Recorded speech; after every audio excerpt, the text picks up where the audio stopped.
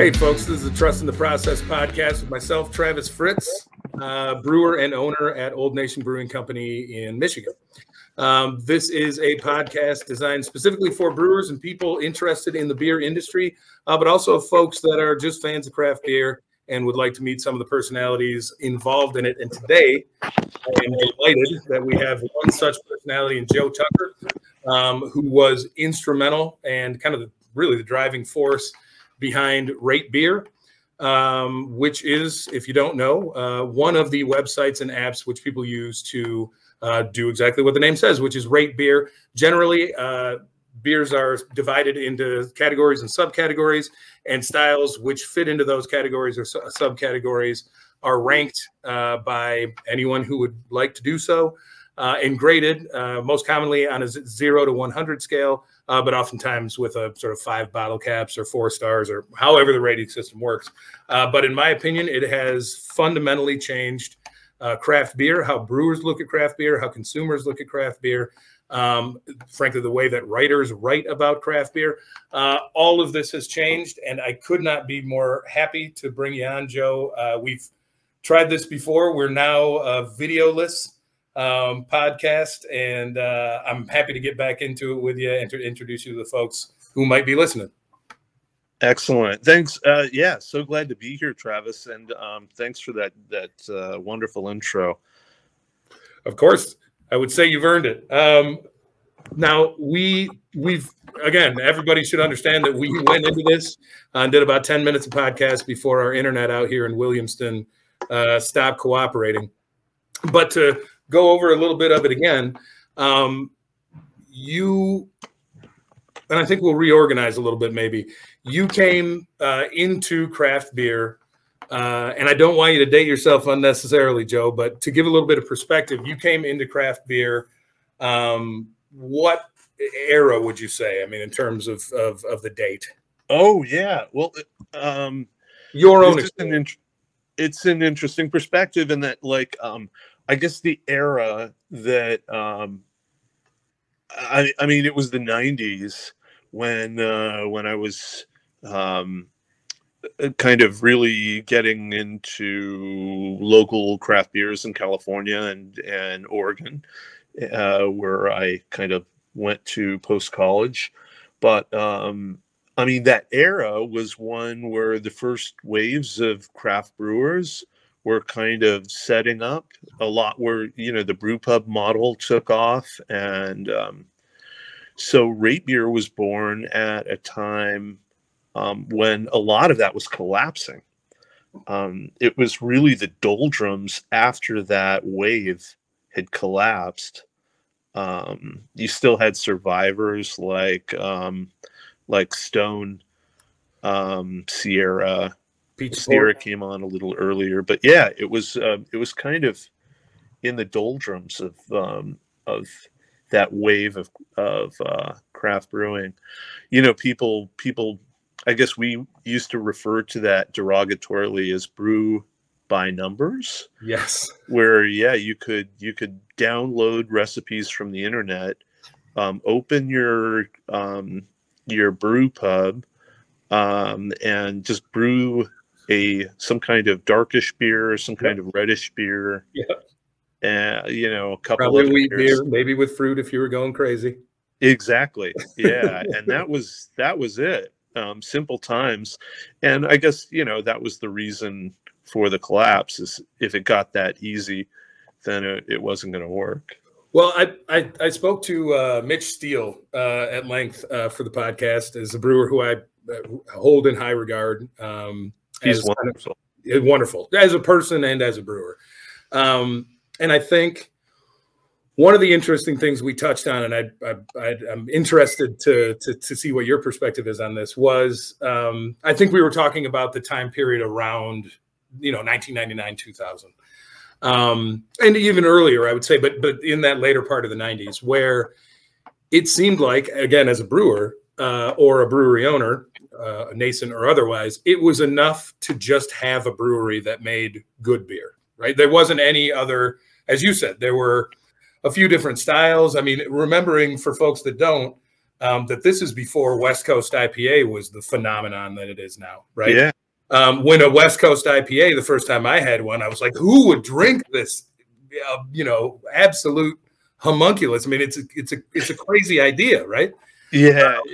Well, I mean, that was normal. I grew up in California and Washington, Sure. or Oregon. So it was like, it was normal to us, like Sierra and, Anchor, these types of bitter beers were just around. Right. And I think that Dry. I think that it from my perspective as a brewer in the very early 2000s and as a home brewer in the late 90s was that of course there had been, even here in Michigan and I think in the Midwest, which is often slow to catch on to trends that start on the East or West Coast, there had already been sort of that, what for us was the first wave locally, but really the second wave of craft brewers in the 90s who had kind of crested and crashed. I mean, there were a ton of breweries that you find in gas stations here in Michigan that just shut down. And it seemed like it happened within the space of about a year. And it seemed like that was in between late 1998 and 2000. Yeah. And then a sort of resurrection of the scene slowly over the course of 5 or 6 years, which grew into, of course, what we have now that's been so heavily influenced by beer rating sites, I think, and the way that the customer's priority has changed. Maybe it hasn't changed, but there is an extant and palpable groupthink about beer that changes from year to year or era to era.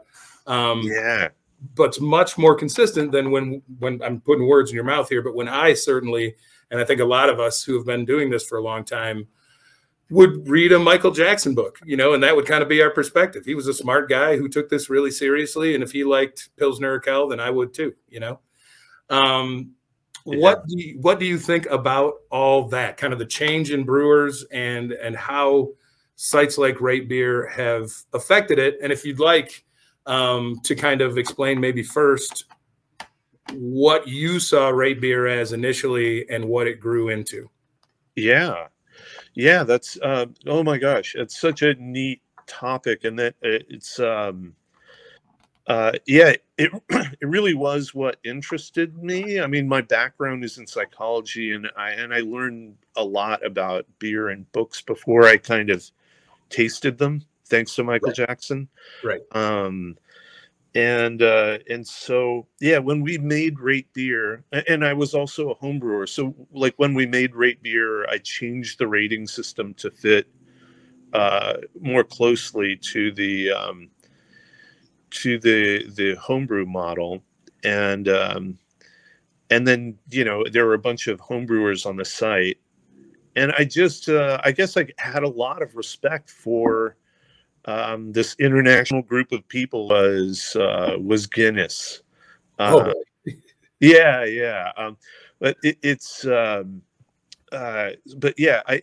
we sort of got informed from all these different angles. There were obviously like industry on the site. Quite a few brewers, and we sort of kind of put together this feedback system.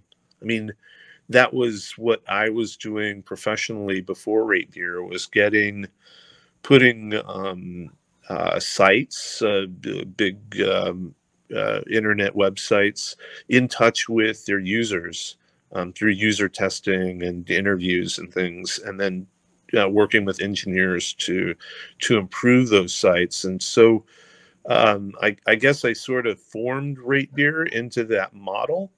I knew that we're going to be like providing feedback to brewers, and things were going to kind of evolve from that.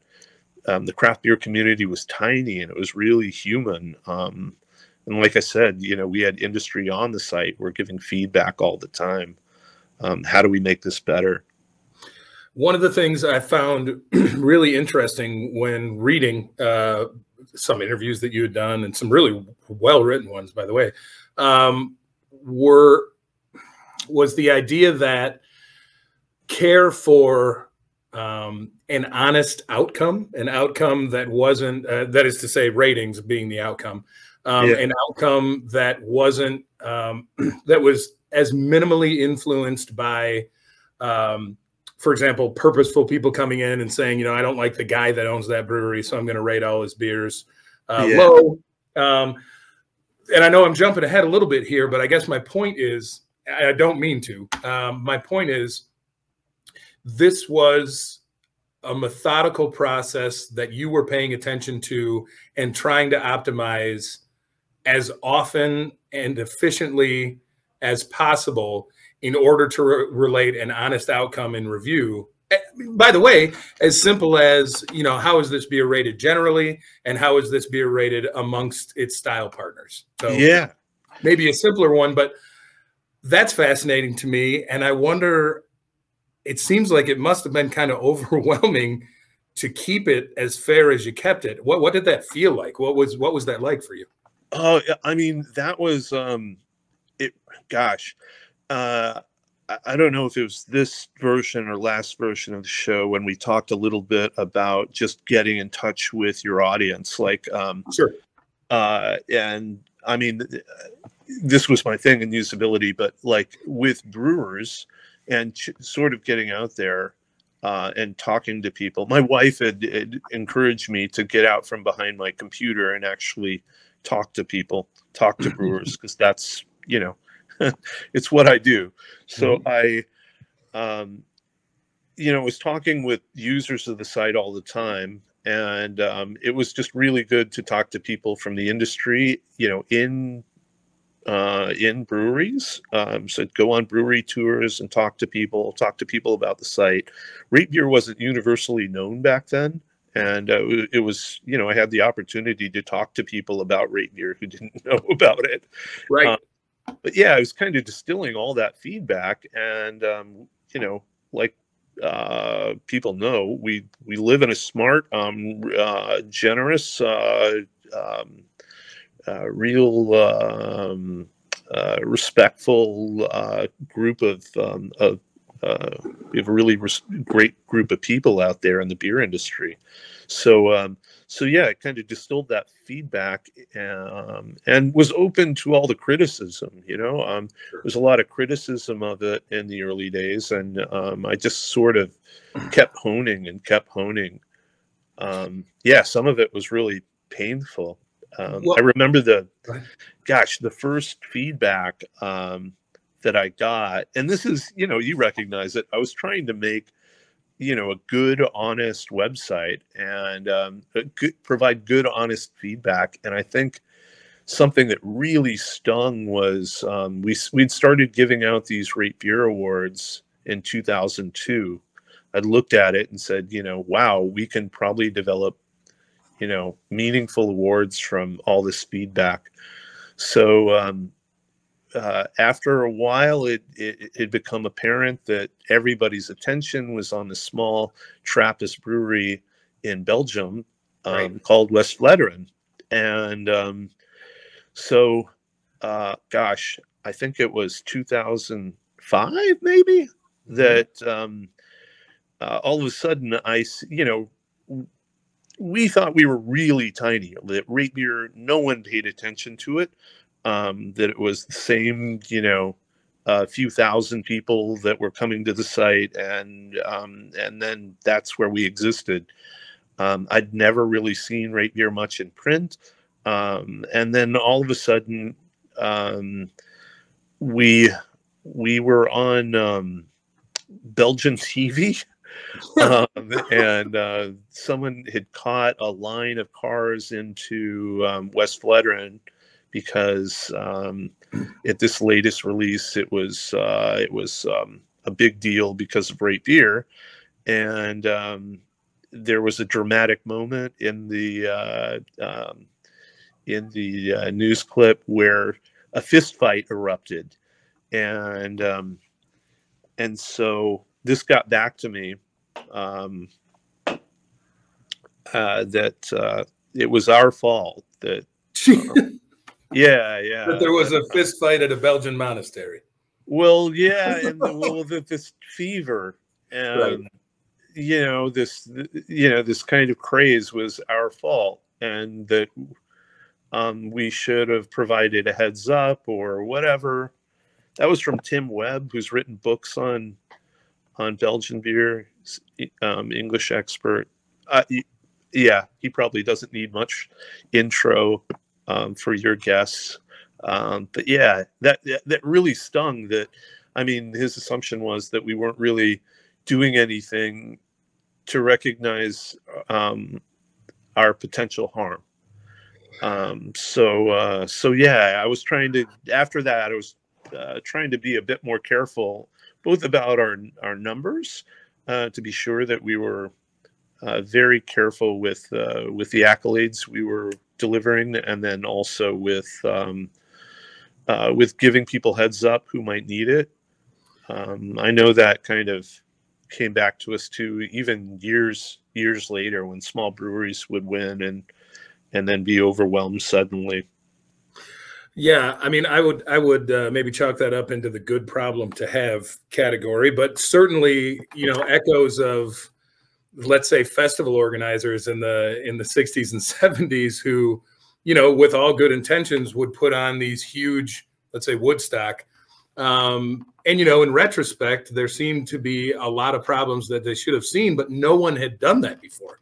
I mean, the impetus to do it didn't even exist. So yeah, I wonder if that might resonate to you. And another issue that I think this dovetails into, or maybe topic, is so as a brewer who was brewing, is the topic would be ego here, I suppose, from beer writers maybe and brewers as well, who were used to having some hegemony on what the opinions of the consumer should be, if that makes sense. So to put it in context, I know that, we talked a little bit about, I had experience in Germany. I went to school there and became a brewmaster there as a very young man, and then came back to the States and was able to work under Pierre Celis and Jean-Luc Seiss and just all these great brewers.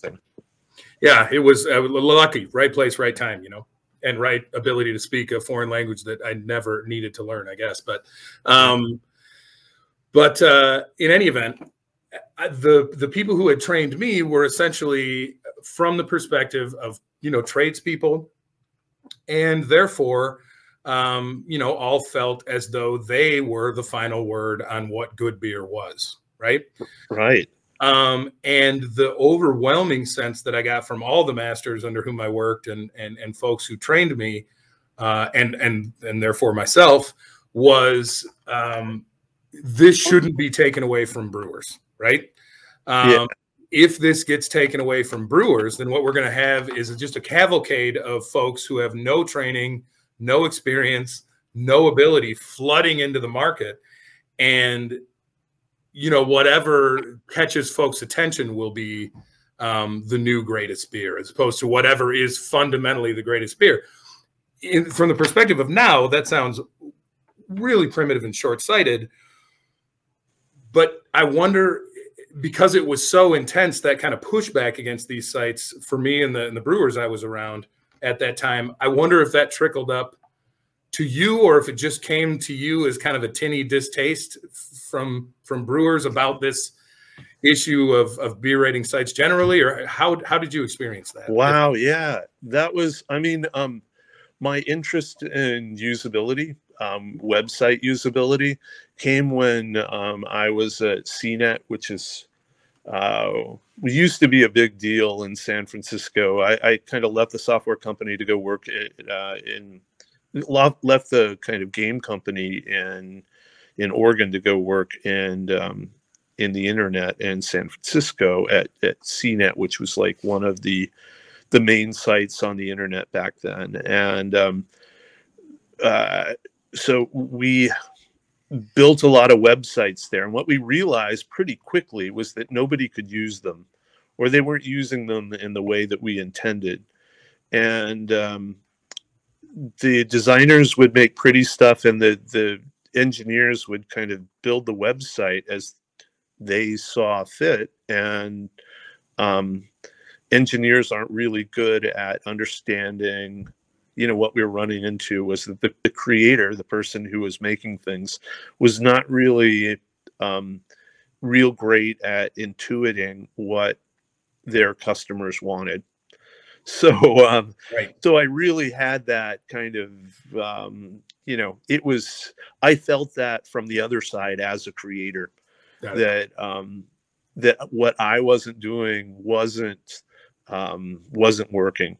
But the answer was talking to that consumer.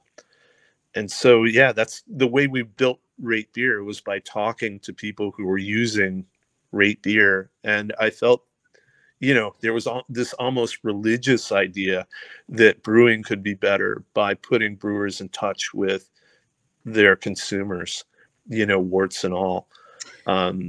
Also, maybe it was this almost political thing for me as well, which is kind of revolutioning, democratizing Rate Beer, democratizing ratings. I mean, at the time, there were very few other rating sites.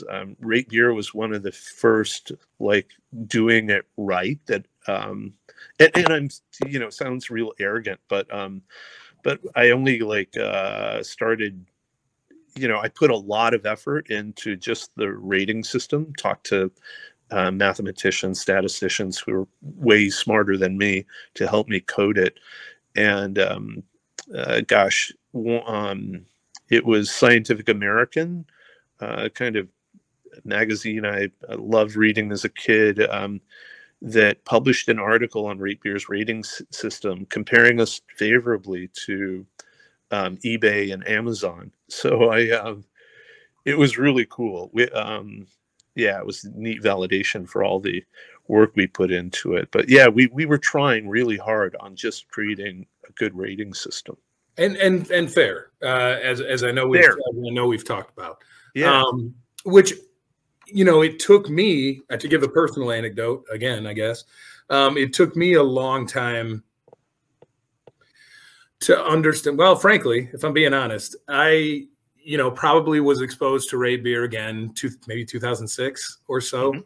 Mm-hmm. And, the way I was exposed to it was I was working at a pub in Detroit, making, whatever beer I was interested in making that folks would drink. Right. I mean, there was that interaction. And I think at a pub basis, it's sort of hyper localized. You're worried about who's coming in and drinking your beer and what it is.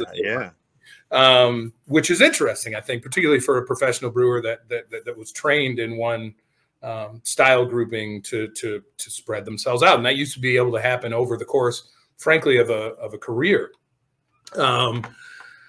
But in any event, I'm there in the pub, and it was my want to stay after quite often and pour beer for people, or maybe have one with some folks. And little by little, I saw people coming in with notebooks. And again, this is before smartphones, so they would be coming in with notebooks, and they would be furiously kind of writing. And you'd see that occasionally before this time, but not anywhere near as frequently as I began to see it. And so interacting with those folks and saying, listen, I notice a lot more of you are doing this. Why are you doing this?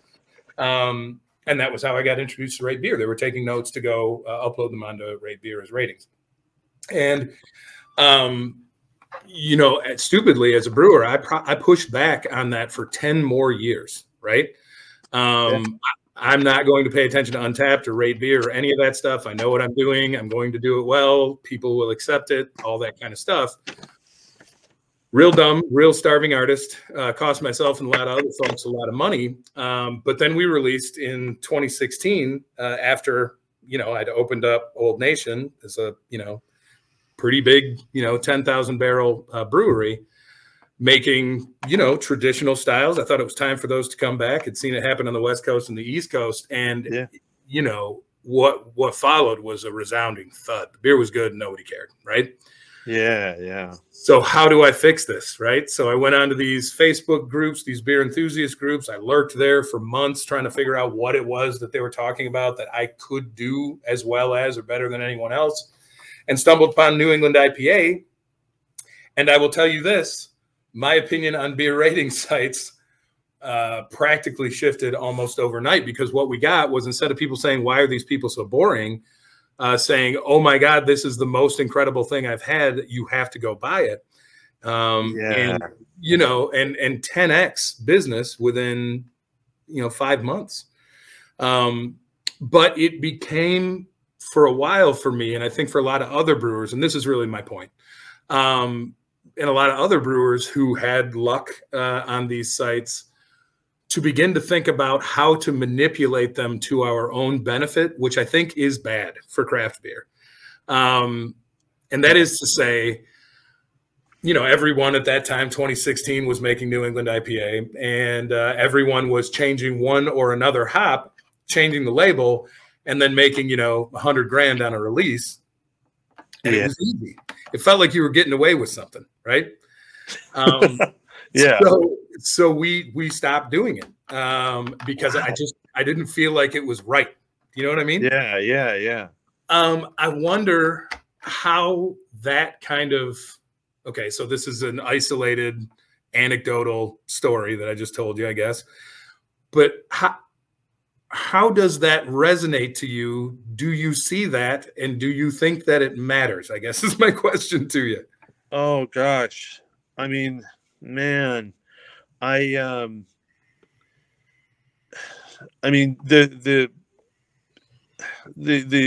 tough thing about producing anything is that you're kind of doing it in an environment with customers, right? You got to make money at this stuff. Sure. Yeah. I mean, although we we love our crafts. I mean, we love what we make as creators.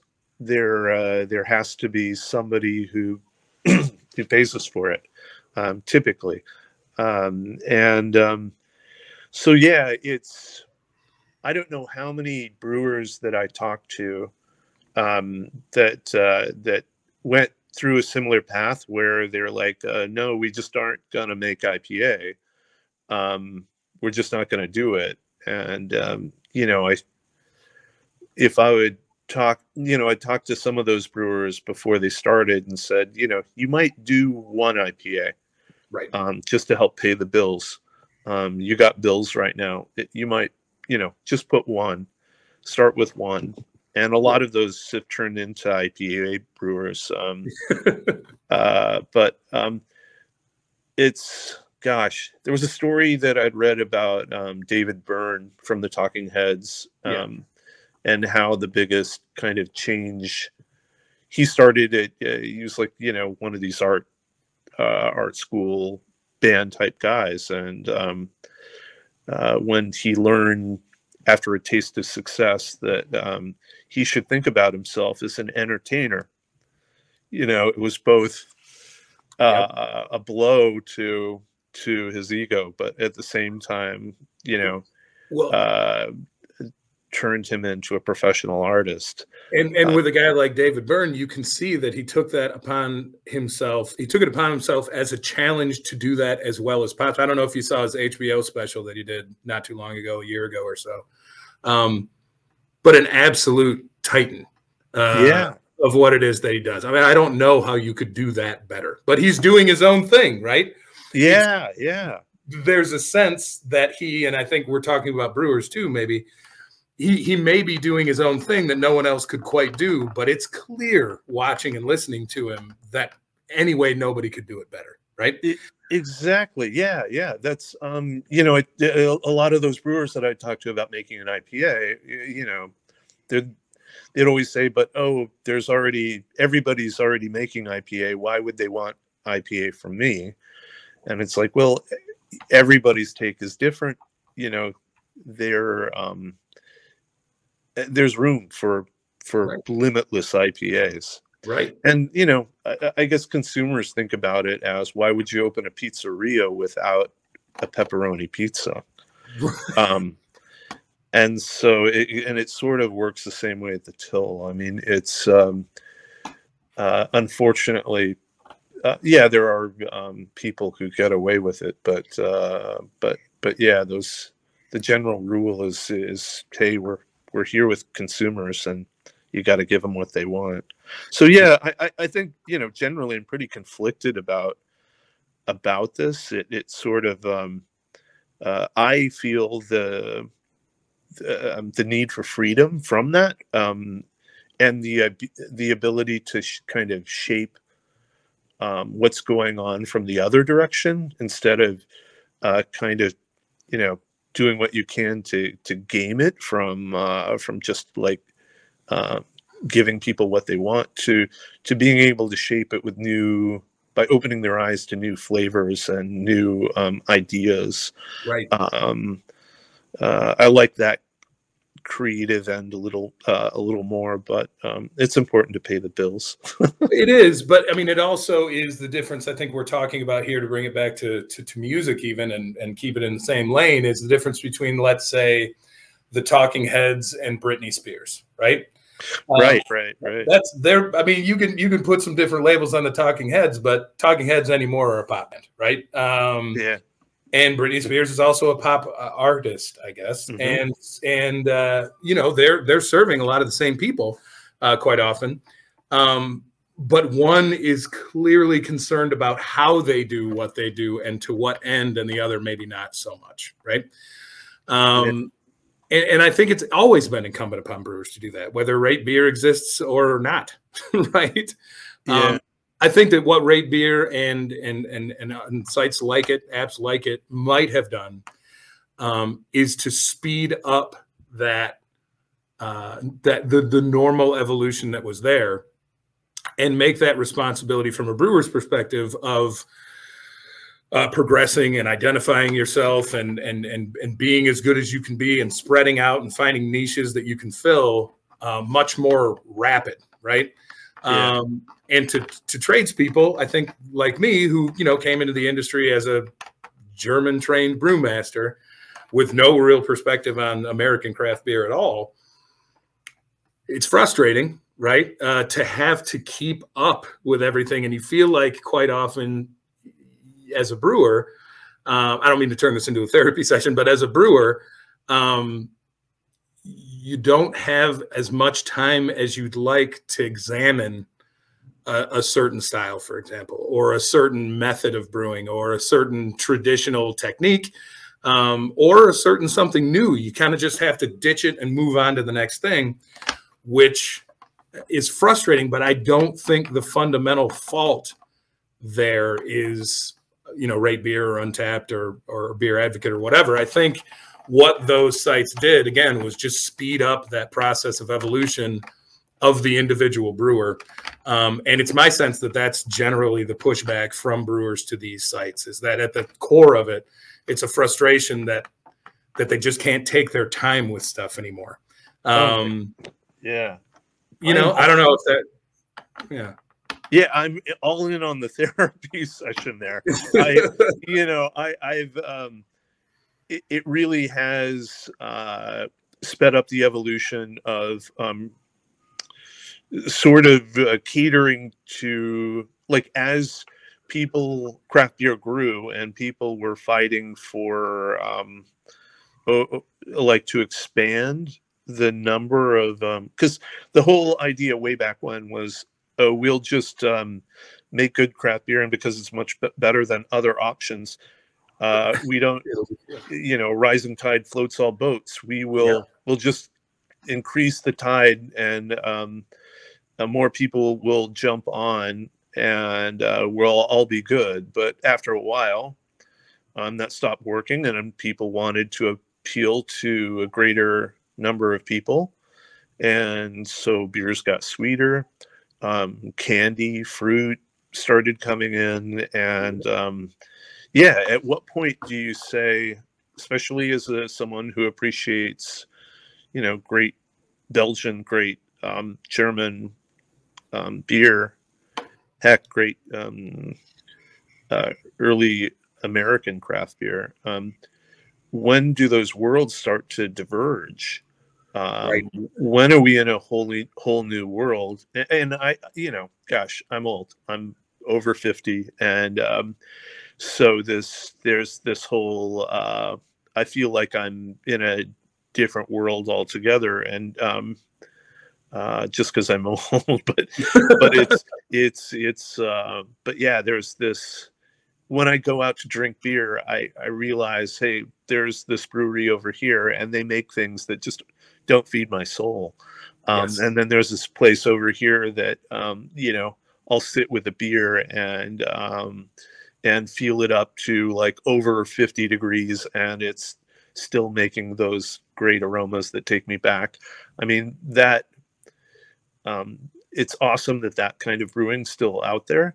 Yes. But yeah, I mean, the stuff when I go into a grocery store and look at the myriad of choices there, even at a place like Whole Foods, which used to have kind of upper tier commercial stuff, I mean, it's mostly just, it's like sugary, sweet things that are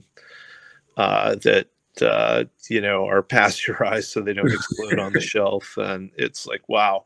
Well, right, and I think in order to bring as many folks as possible into, and I think it's funny that you bring up feeling old, because I think that's endemic in brewing right now. I mean, I think a lot of the people in positions of command within breweries and in the industry generally have, including myself, have aged out of not relevance, but have aged out of a consistent awareness of how the folks they're selling beer to actually think and what it is that they want. So, for example, you kind of intimated this. I'll expand on it. If you disagree with me, please say so. But it seems like in the last, let's say, 10 years, again, these dates are all arbitrary because different parts of the country start at different times. But for the last 10 years or so, the driving force behind a lot of what salespeople call innovation in brewing has been to make an effort to make beer taste like something that is not beer, right? Yeah. Whether that be, as you say, sweet, a lot of fruit, whether it's, Vietnamese cacao nibs and, South Asian cinnamon, whatever it is. And I think, by the way, that kind of exploration is fantastic. But I also think that as a brewer, of course, I'm going to have my hill to die on. And that hill is, there has to be an idea of what beer has been, just to have perspective on how beer as a beverage serves humanity to the extent that it does, right? Yeah. That it's a blue collar beverage. And if you dress it up too much, I think you really do need to be careful. And by the way, I just sold, 10,000 case equivalents of a strawberry flavored version of my flagship beer, which is a New England IPA. So I'm talking out of my ass a little bit here, but, again, I think that it's more where the industry of craft beer is, that it's in this weird middle ground. It's not anywhere near as big as the larger breweries still. And there's this long tail of small breweries that aren't making much beer really at all. And we find ourselves kind of, as mid-tier breweries like Old Nation is, kind of crushed on both ends as to what to do. And I will say that looking at Rate Beer particularly, for me at least, is a good place to go get insight, because it seems to me like, and I know you don't have as much skin in the game as you used to. I'm not telling you this to pay a compliment necessarily, but I think it bears saying that Rate Beer is still, and I think it's a function of having been one of the first or the first, a place where you can go and get relatively considered feedback on your beer as a brewer. And I think that customers as well can look at a site like Rate Beer and to some extent Beer Advocate as places to go and get relatively well-considered perspective on beer. I would say that apps like Untappd, for example, I hate to put it this way, but I can't think of another way. Maybe you can think of a better way. Maybe democratize this whole thing a little bit too much, right? 2 stars, Matt, I don't like lager. Yeah, that's not as useful as a review you might get on some of the other sites. So I don't want to put you in a position where you are, denigrating any other app or rating system. But I do feel like this whole evolution that we were talking about sped up even more after the introduction of Untappd. And as a pretty primary way people buy their beer, Untappd has become made it even weirder. And I wonder if that's something you've talked to anyone about or gotten any feedback on before. Yeah, it's sort of, Rate Beer had kind of developed an identity as the sort of geeky place to go. And we attracted that kind of group, for better, for worse.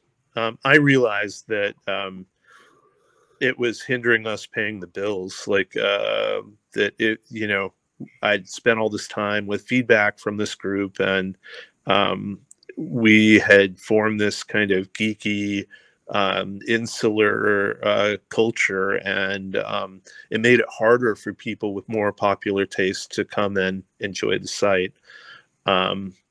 It was just geeky. We had more like graphs, and people spoke more.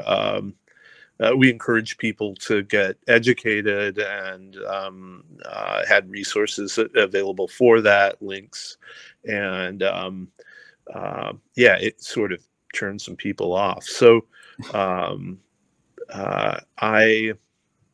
I kind of realized where we were, and that maybe somebody who could reach a wider audience would be a lot more successful. And eventually, yes, that came along. That happened. Yeah. But yeah, like you, yeah, I sort of saw the same thing. It was really neat that the Rate Beer crew was like, they were still providing great feedback. I think we were producing quality ratings, and the number one beers on the site weren't things that you could buy in a 7-Eleven. So yeah, I mean, which has happened. It does. Well, I mean, but Rate Beer could live and die, in my opinion, on the fact that West Veteran was your first sort of foray into popularity. I mean, at least it was a brewery deserving of the trouble. Yeah.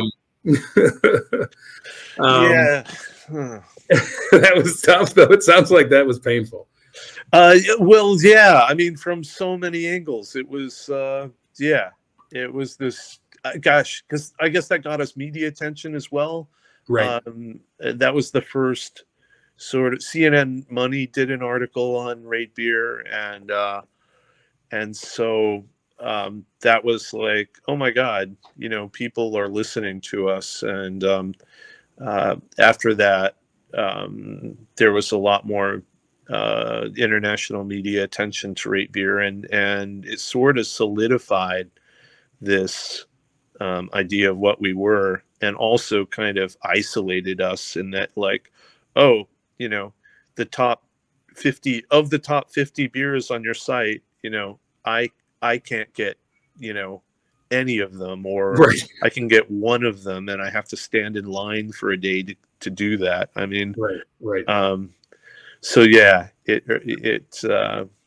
with that kind of geekiness and popularity, it was this weird thing that this confirmation that yes, you guys are insular weirdos living in the world. I should have organized this a little bit better, but I think because we had a little technical difficulty in the beginning, there's some stuff that I missed, and I want to go back to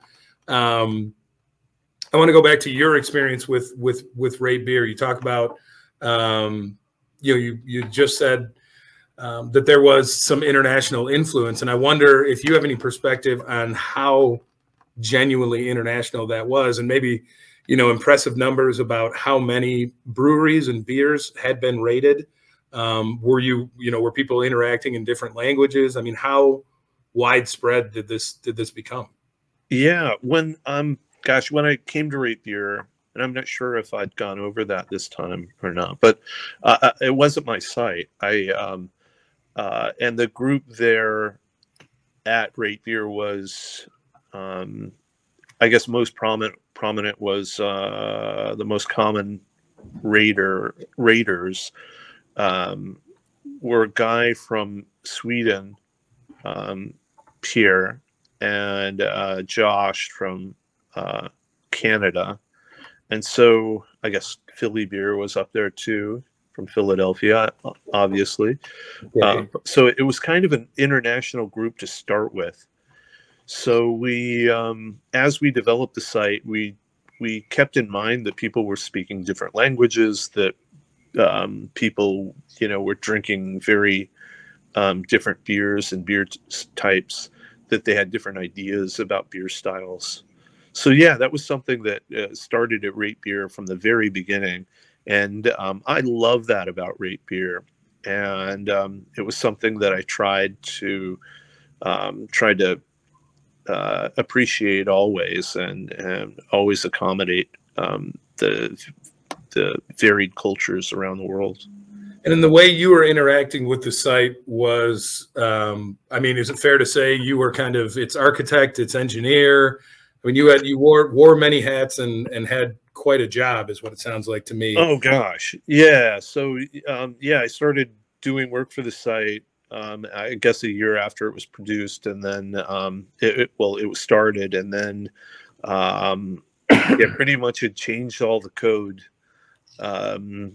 And they gave me the site about a year and a half later, and that was so I was doing pretty much everything, all the design, and then ultimately incorporating it as a business and all of that after it took off, after this hobby became a thing that needed support.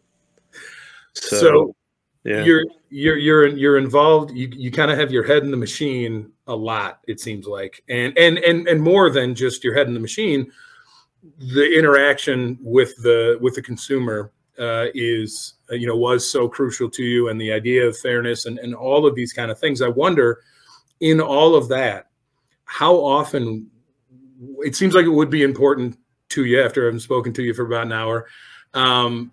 But important or not, how often did you have the opportunity, if ever, to kind of pull your head out of that machine and look at things like, geographic differences in taste, or tendencies of one group or another to appreciate maybe one style or another, or one brewery or another?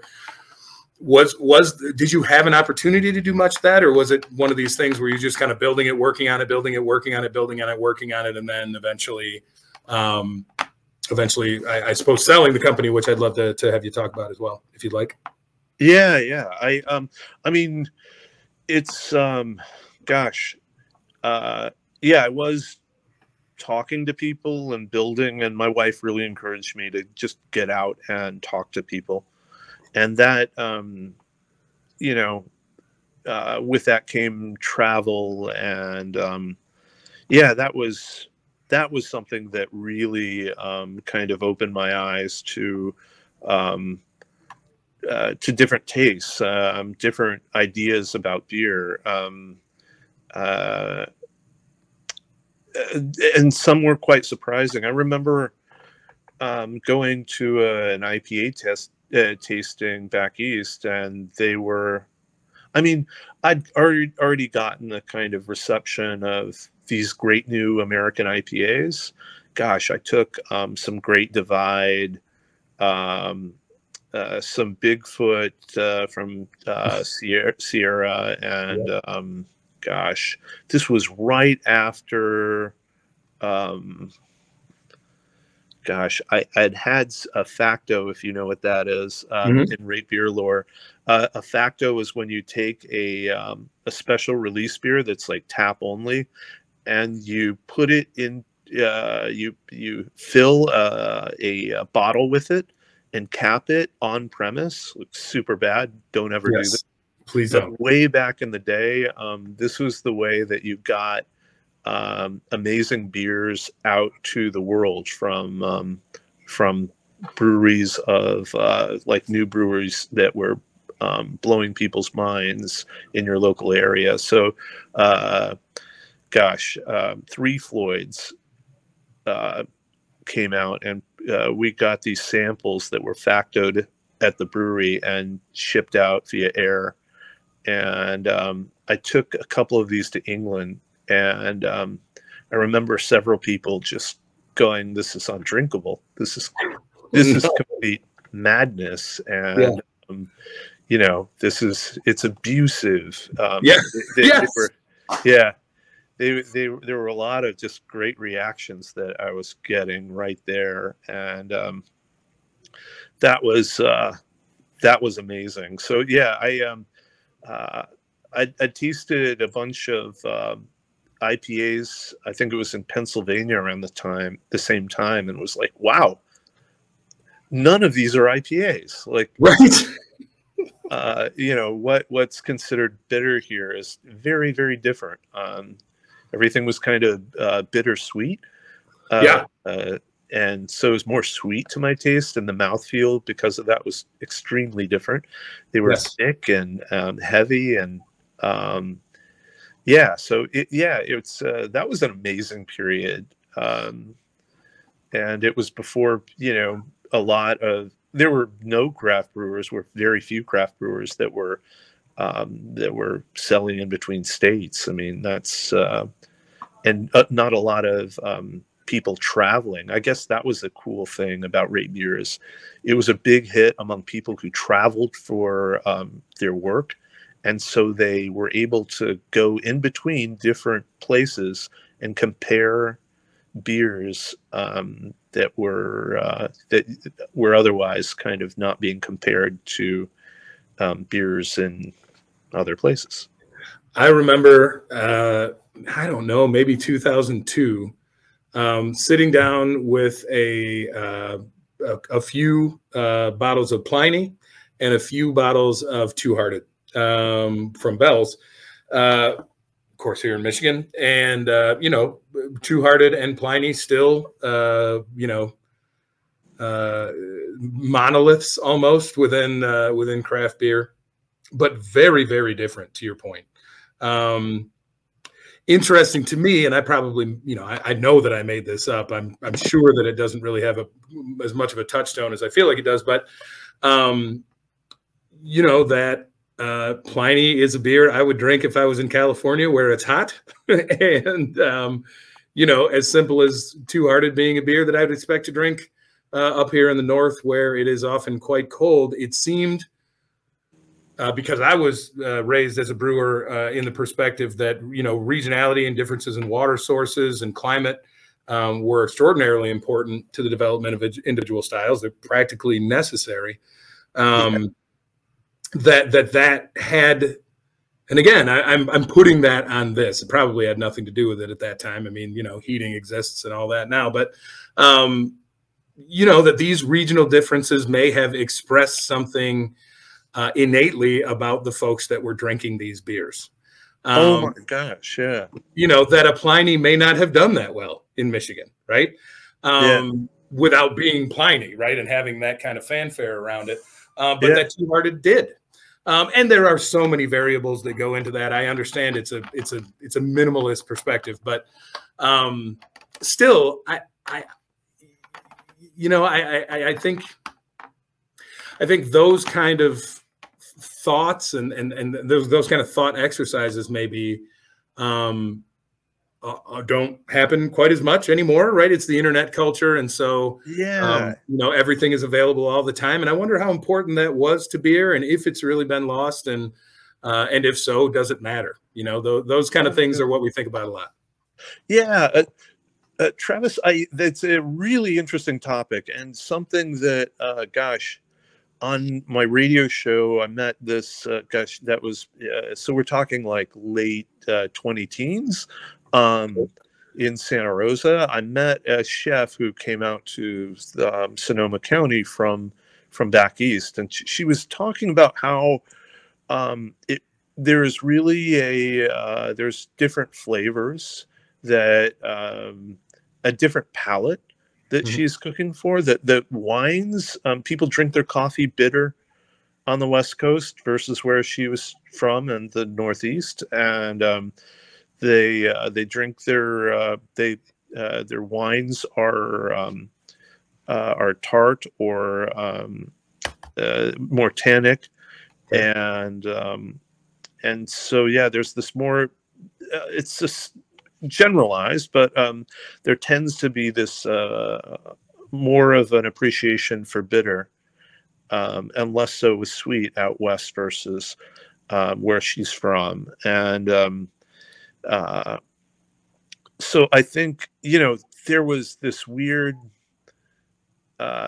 there's actually an idea that physiologically people are who are more into exploration Sure. are also more appreciative of bitter, and that the kind of Western movement of folks in the U.S. was propelled by these explorers or explorer Yeah. types who ended up being more appreciative of bitter.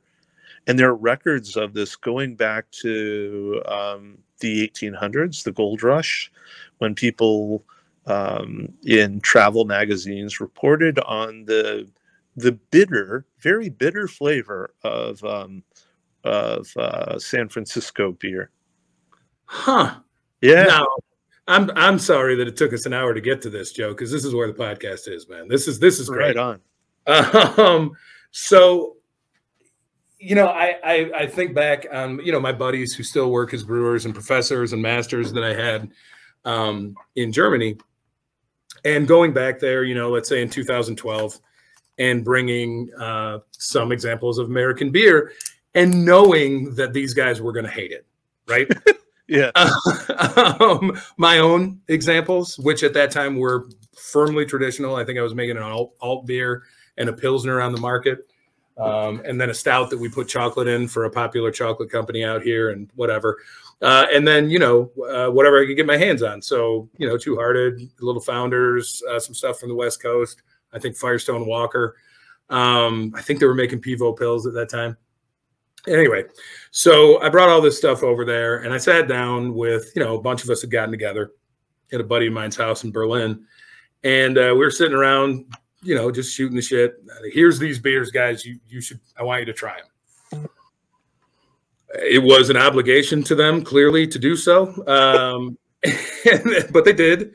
And I remember the most impactful comment, a lot of grimaces and whatever, but I remember the most impactful comment was from a buddy of mine who said, he was talking about how he was struggling to talk about it. And he said, I struggle to find anything fundamentally wrong with the execution of these beers. But the question I have for you is, why does it have to be so goddamn loud? Right? American. Right. And I was like, well, why does it have to be so goddamn loud? It comes from the United States, man. That's why. Yeah, and this is all a bunch of you guys, and all this bullshit. But dovetailing, I think, into what you had just said about these regional differences and these, of course, what you're talking about is much more innate, but even these cultural differences between Europe and the United States, which everyone could probably intuit and imagine. I've noticed that one of the styles that, let's say the nascent craft brewing community in Western Europe, and particularly Germany, have glommed onto is New England IPA, which is, makes, again, intuitive sense because it's a popular style. But the consumer in Germany, from buddies of mine who run craft breweries over there, is much more in tune with that style for reasons I can totally understand. And the perspective of those brewers is, look, man, it's drinkable. It's clear what the goal of the beer is, right? Which is to showcase hops. It's visually striking. And it's easily consumable in the kind of quantities Germans tend to drink beer, right? Exactly. So of course it would work. West Coast IPA is not that to them. Right. And so this is a statement, not a question, but I wonder how that resonates to you and if I can get you talking about this stuff even a little bit more. Oh yeah. I mean, the whole idea about like bitterness and exploration is a little kind of it's a little kind of wild speculation, but it's I think something the origin of the New England IPA as a solution to this that problem of bitterness not working for the New England market that drier bitterness of West Coast IPA. That's I think less speculative, and that's I was telling you about those beers in Pennsylvania that I was drinking that I didn't think were IPA, that were bittersweet, because the solution before New England IPA was, let's just balance bitterness with sweetness, and then people will like this stuff. Right. And that didn't really fly. No. So the solution, the New England IPA, was really a solution to that problem, where you can take something from hops, the aromatic component, minimize the bitterness. You don't have to have so much sugar then. And you could have something that was pleasing, and different hops came around too for this too, Yes. as well. So you have hops with mango and citrus expressions together versus pine and dankness, things that weren't as popular. But yeah, it's the New England IPA solved that problem, the West Coast IPA problem. This has been my perspective too, and another offshoot, I think, or another part, let's say, of that evolution, which of course doesn't mean that New England IPA precludes West Coast IPA or anything. It's just that there's a pretty clear progression. We saw in I wonder about your perspective about this. We had seen New England IPA do well. It did well for us. Obviously, it still does. And we had seen almost immediately West Coast brewers come back with Brut IPA, right? Yeah. Which addressed a lot of the same issues that New England IPA did, but from what was, to me, a very clearly West Coast perspective, right? That now this is not bitter. It still has these floral disco hops that we're using in the New England IPAs, but is so dry, and the sweetness that is implied in the flavors of these newer hops, the flavors of tropical, sort of mango and what have you, are again implying sweetness to the drinker without any actual sweetness being there. And the potential for that style, I think, was unlimited when it first came out. I think, unfortunately, a lot of brewers didn't approach it from that perspective. The perspective of an evolution from New England IPA into yet another thing, but rather, this beer's supposed to be dry. How can we make it super dry? And that was pretty much it, right? I don't know if you were paying attention to all that when it happened, but I saw that again as a kind of an offshoot of that evolution that the West Coast turned into New England. It's interesting that you tie those two together. I didn't see it at the time, but I can certainly see it now. That people were trying to reclaim that sort of that West Coast dryness, but and with the kind of new availability of such a wide array of aromatic hops. But yeah, it's I guess the problem that I saw these Brut IPAs have was just that it just seemed that no two brewers were making them similar from a profile perspective. So the consumer was really confused by what they were actually shooting for. I've heard, if it was like a champagne beer that people were shooting for, well, I've tasted very few that hit the mark, but yeah, it was an interesting phase, and I guess it was a solution that several brewers targeted in different ways and kind of hit different things. We talked about Brut a little bit, and if you feel like you finished your thought, then we can kind of move on, and we'll get to to wrapping it up. Okay. So the one last thing I wanted to touch on here were these. Again, I think that West Coast IPA, New England IPA, Brut, let's say, for the sake of this conversation, were sort of intuitive progressions of one style as it matured and evolved, right? But then you have these styles that are clearly devised by marketing departments, right? So let's say, for me, an example of those styles was in the mid 2000s, the Cascadian Dark Ale, right? An unnecessary style almost completely, I think. Not that there weren't people that were doing it as well as it could be done, but the idea of the astringency of the dark malt and the bitterness of the hop, and I never had one that really rang true to me, which may be what we're talking about with the Brut IPAs as well. Yeah.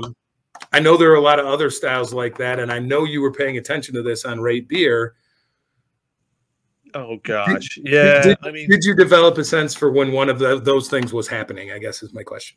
Yeah, I mean, and gosh, we had data to analyze, so we were, and people, there were always huge arguments about what was a style and what wasn't a style. Right. I mean, gosh, it would take us a year to ratify a new style because of all the argumentation, you know, some people, yeah, wanting a very clear indication that this was here to stay before the style was adopted into our canon. You know, I was kind of on the other end of things. I wanted to put styles in as soon as I could, to be on the front end of trends and whatnot. But you know, I didn't run the site as a you know, solo. Like I didn't just work as a dictator. I kind of listened to all my experts.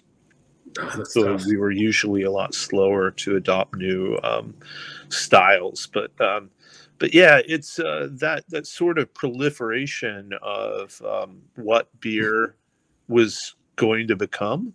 And gosh, I think, you know, some of the other beer rating sites have seltzers on them because they don't see any distinction between beer and these types of beverages. Or it's narrowed, you know, that there's certainly a lot of brewers making them. That I guess all that started, I think, around that period you mentioned of let's make styles that no one needs and no one wants. Right. Well, I think the idea from brewers was, I remember this happening, and I remember openly mocking it as a starving artist guy who was trying to sell people Pilsner that nobody wanted.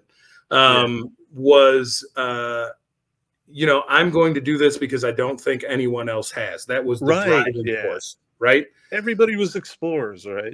Yeah, with varying degrees of skill to execute.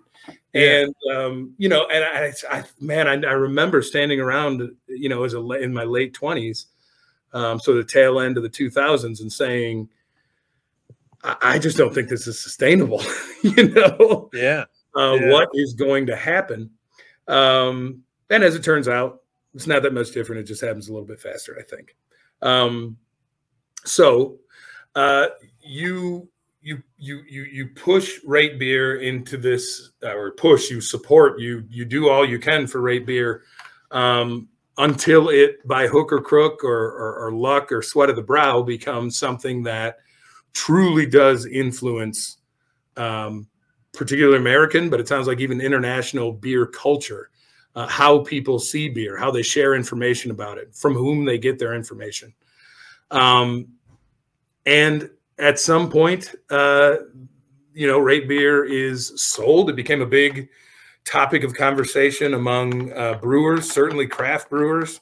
I think a lot of what people said about it and say when they talk about it now was ill-informed, I'll say.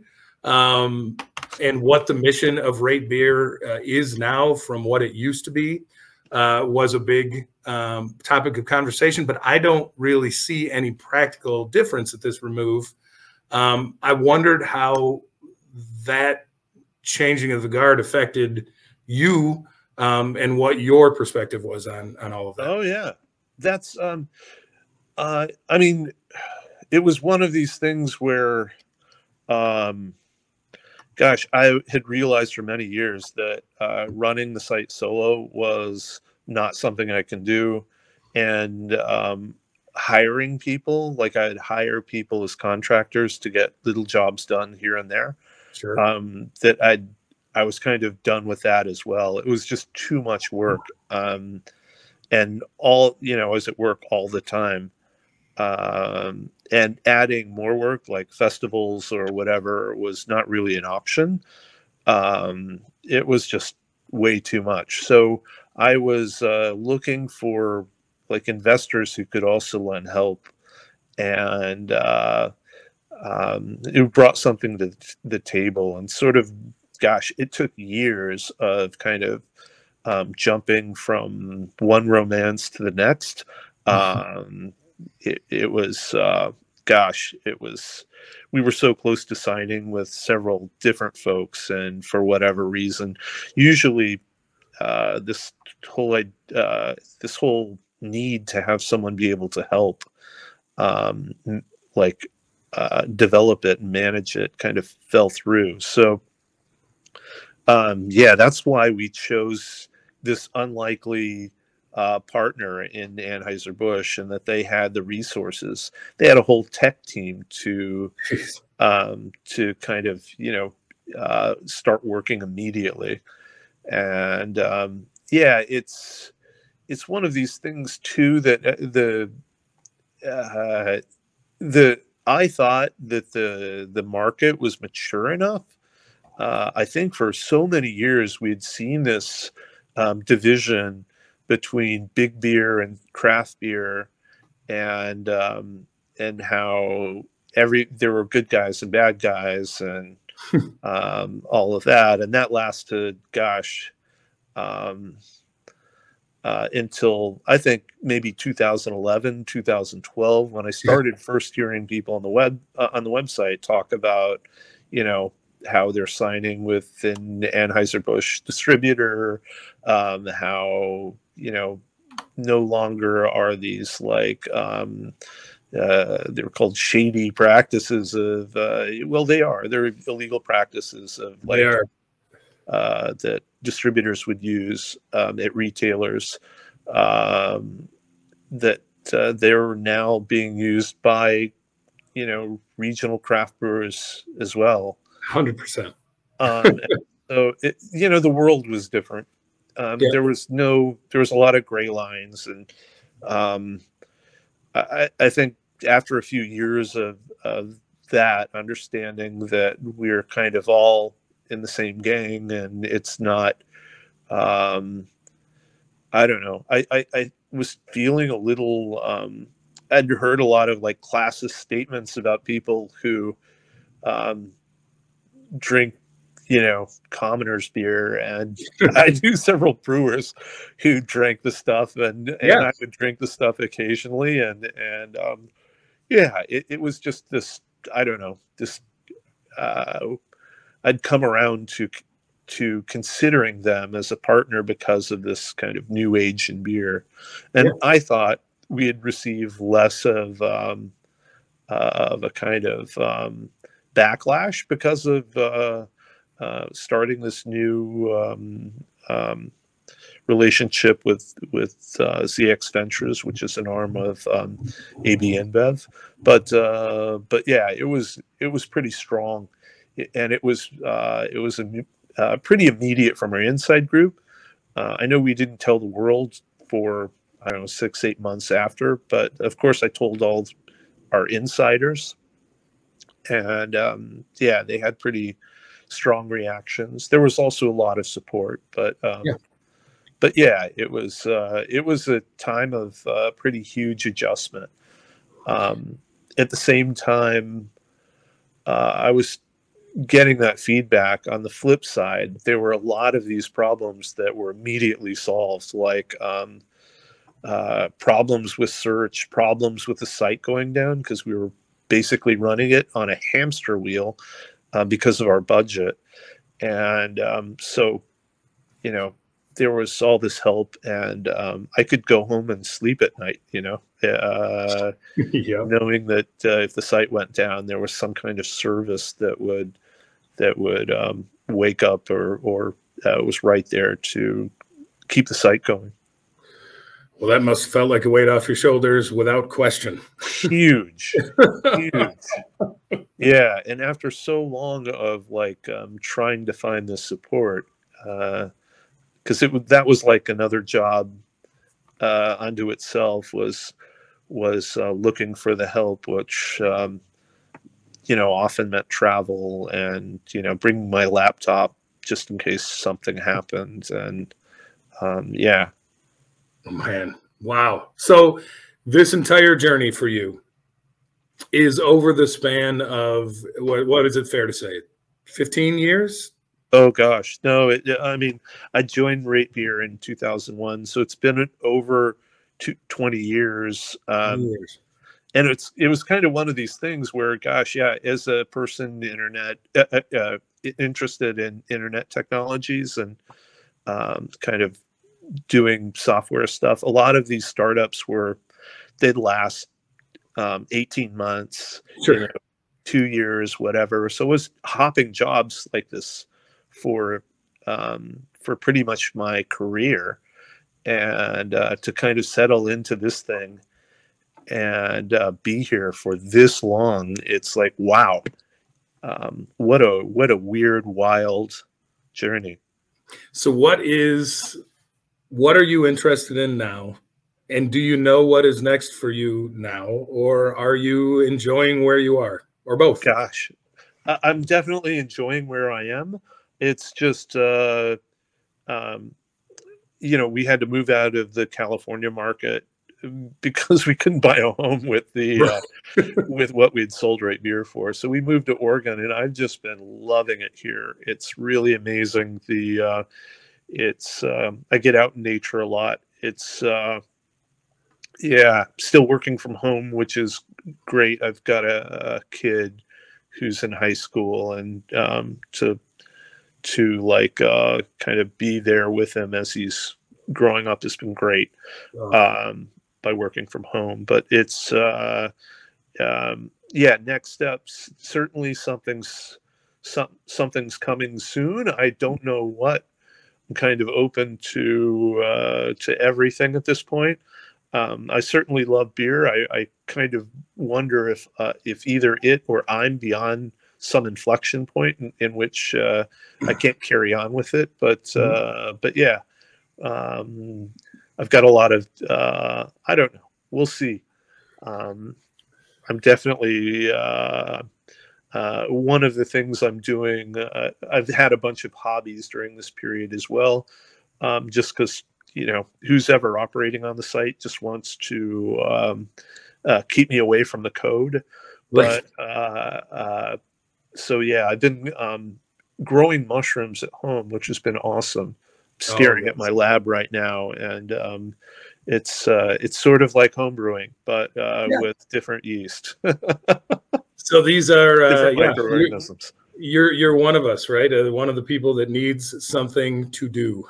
Absolutely. Yeah, exactly. And let's kind of just blow it out and see what we can do. Yeah, right. Exactly. Yeah. I think that's fun, man. That's where you never know what you're capable of until you don't give yourself another option, right? Exactly. Joe, I know that there are at least dozens of things that we could continue on with, but I think this is probably a good place to end at least this episode. Yeah. And thank you so much for taking your time out. I mean, these folks like you are who I am trying to speak to. I don't know if this podcast will reach 10 or 100 or 1,000 people, but I'm very thankful for your time. Oh my gosh. Thanks so much for the opportunity. And best of luck with the show. Thanks to John for the invite. We've been trying to hook up for years. One day I'll make it out to Michigan and we can have a beer together. That sounds like an excellent plan. Joe, again, thank you so much for your insight, and I will look forward to speaking to you again sometime soon. Sounds good. All right. Have a great day. You too. Bye-bye. Cheers. Cheers.